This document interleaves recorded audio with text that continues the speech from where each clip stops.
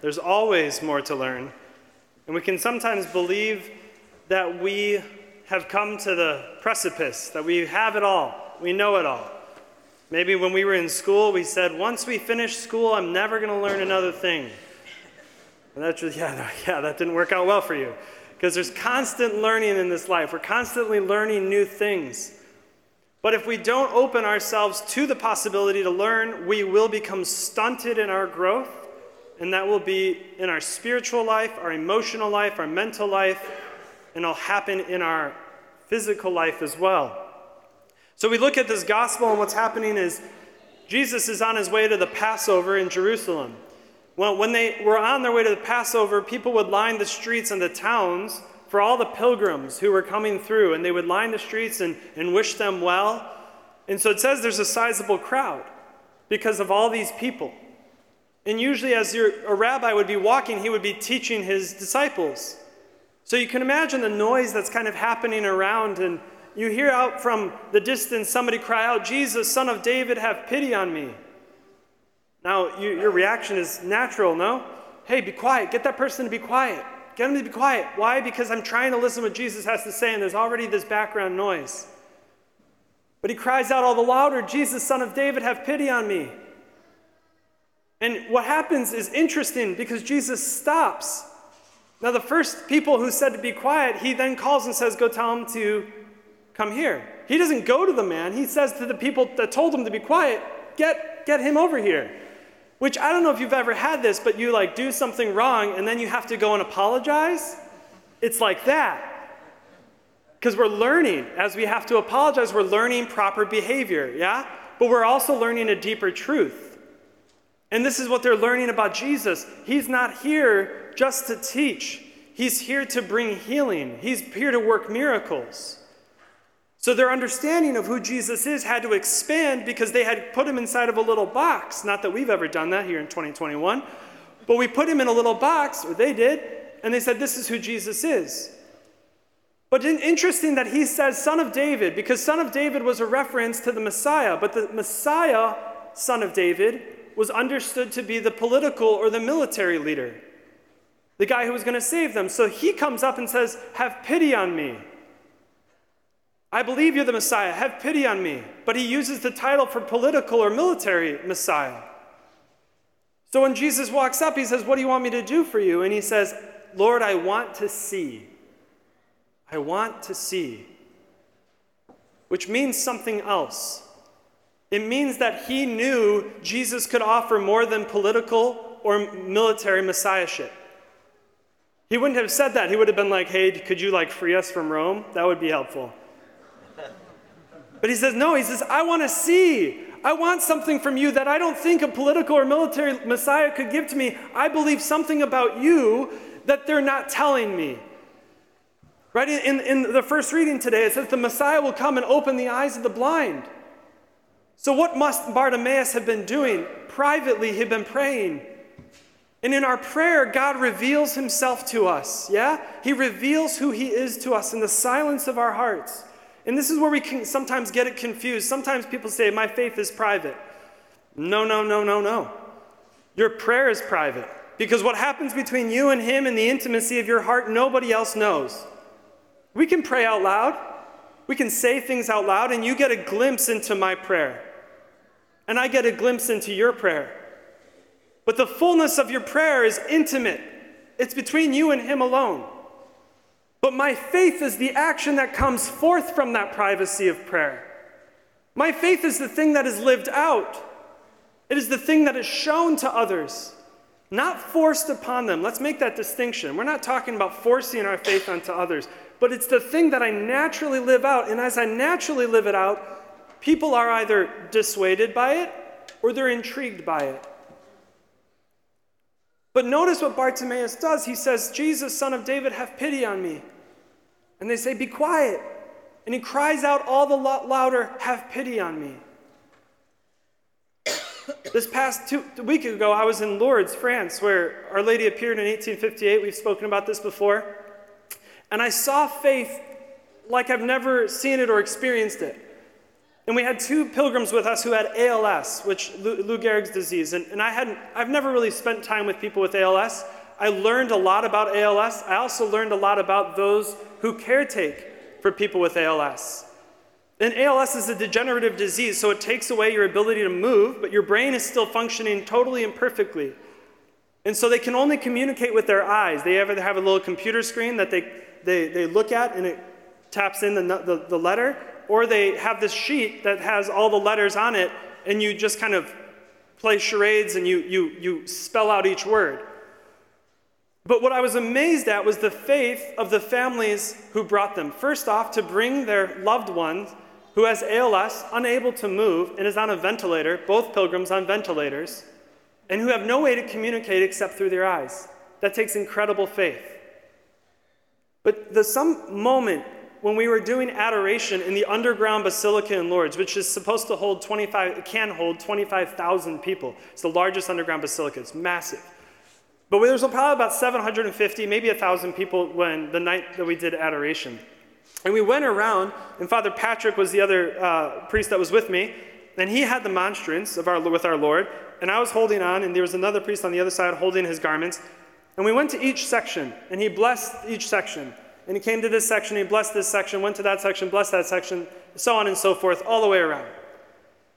And we came to our section where our pilgrims were.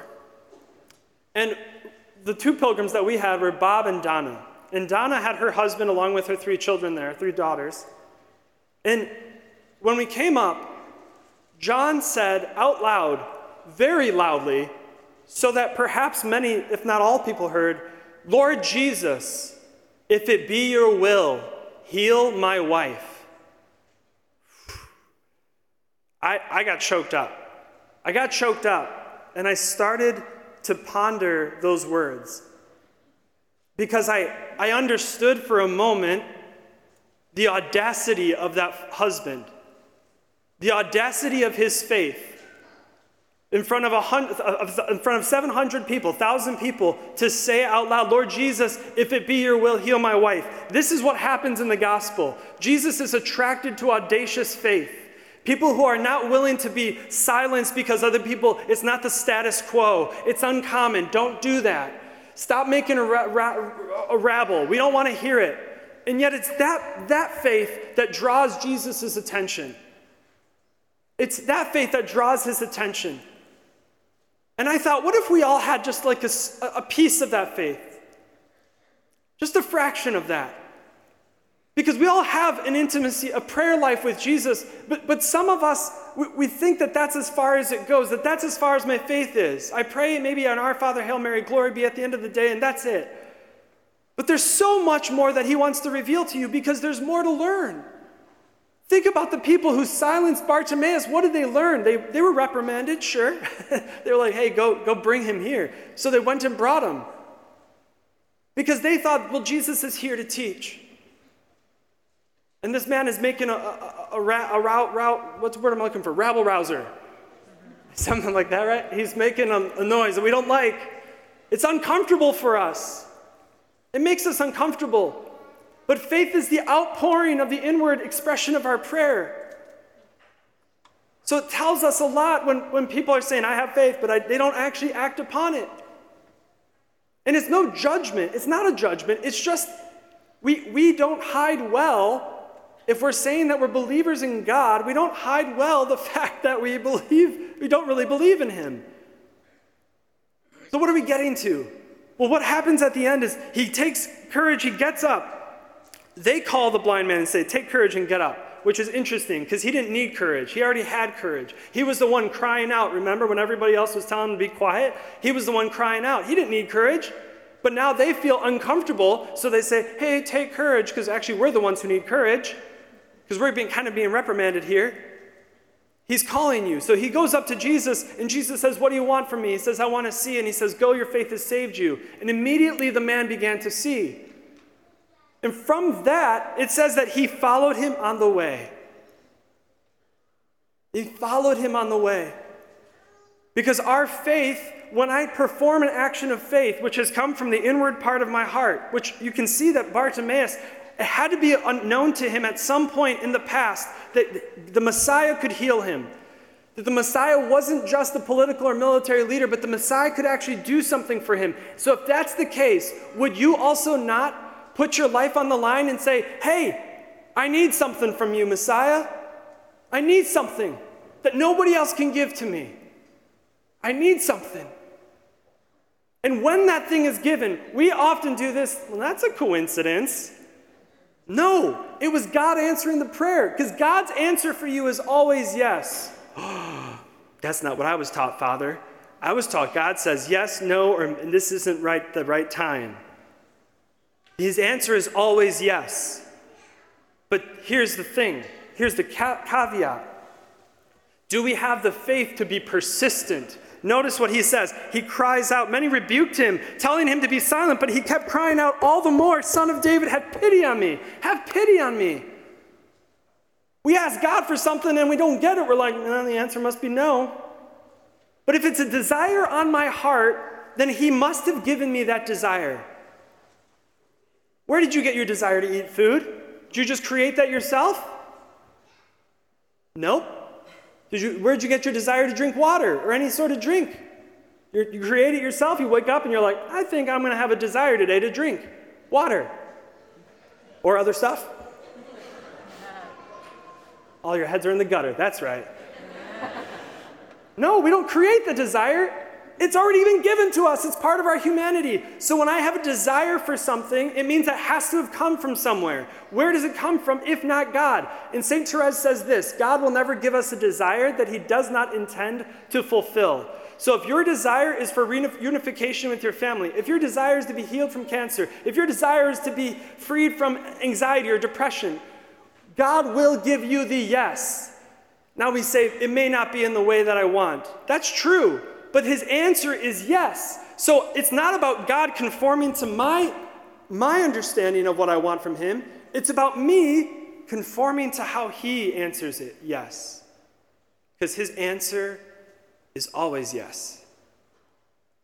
There's more to learn. If we're not getting that answer that we're looking for right away, then there's more to learn about God. It's not about what I'm doing wrong and I screwed this up and it's my fault that God's not answering me. Wrong.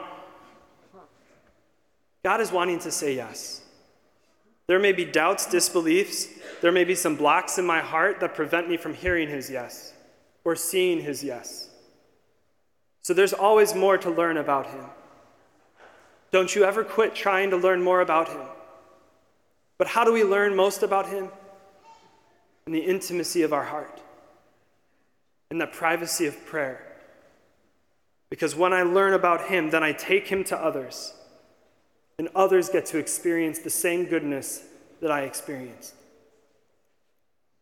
We have a great gift today. In just a moment, we're going to have some of our members of our RCIA class who we've been journeying with for 6 weeks. They felt some invitation by Jesus to discover more, to learn more about the faith. Whether or not they're totally in or bought in, that's not our question at the moment. But it's a process of learning and discovery of truth. So we're going to call them forward in just a moment to say some prayers with them as they begin this process of discovery for themselves. But let's all pray together for just a moment.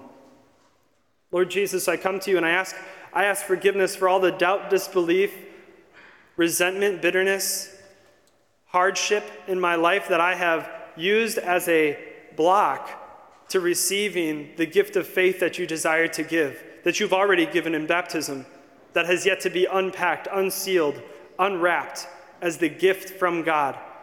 And I pray for every person under the sound of my voice that faith would be re-enkindled within us.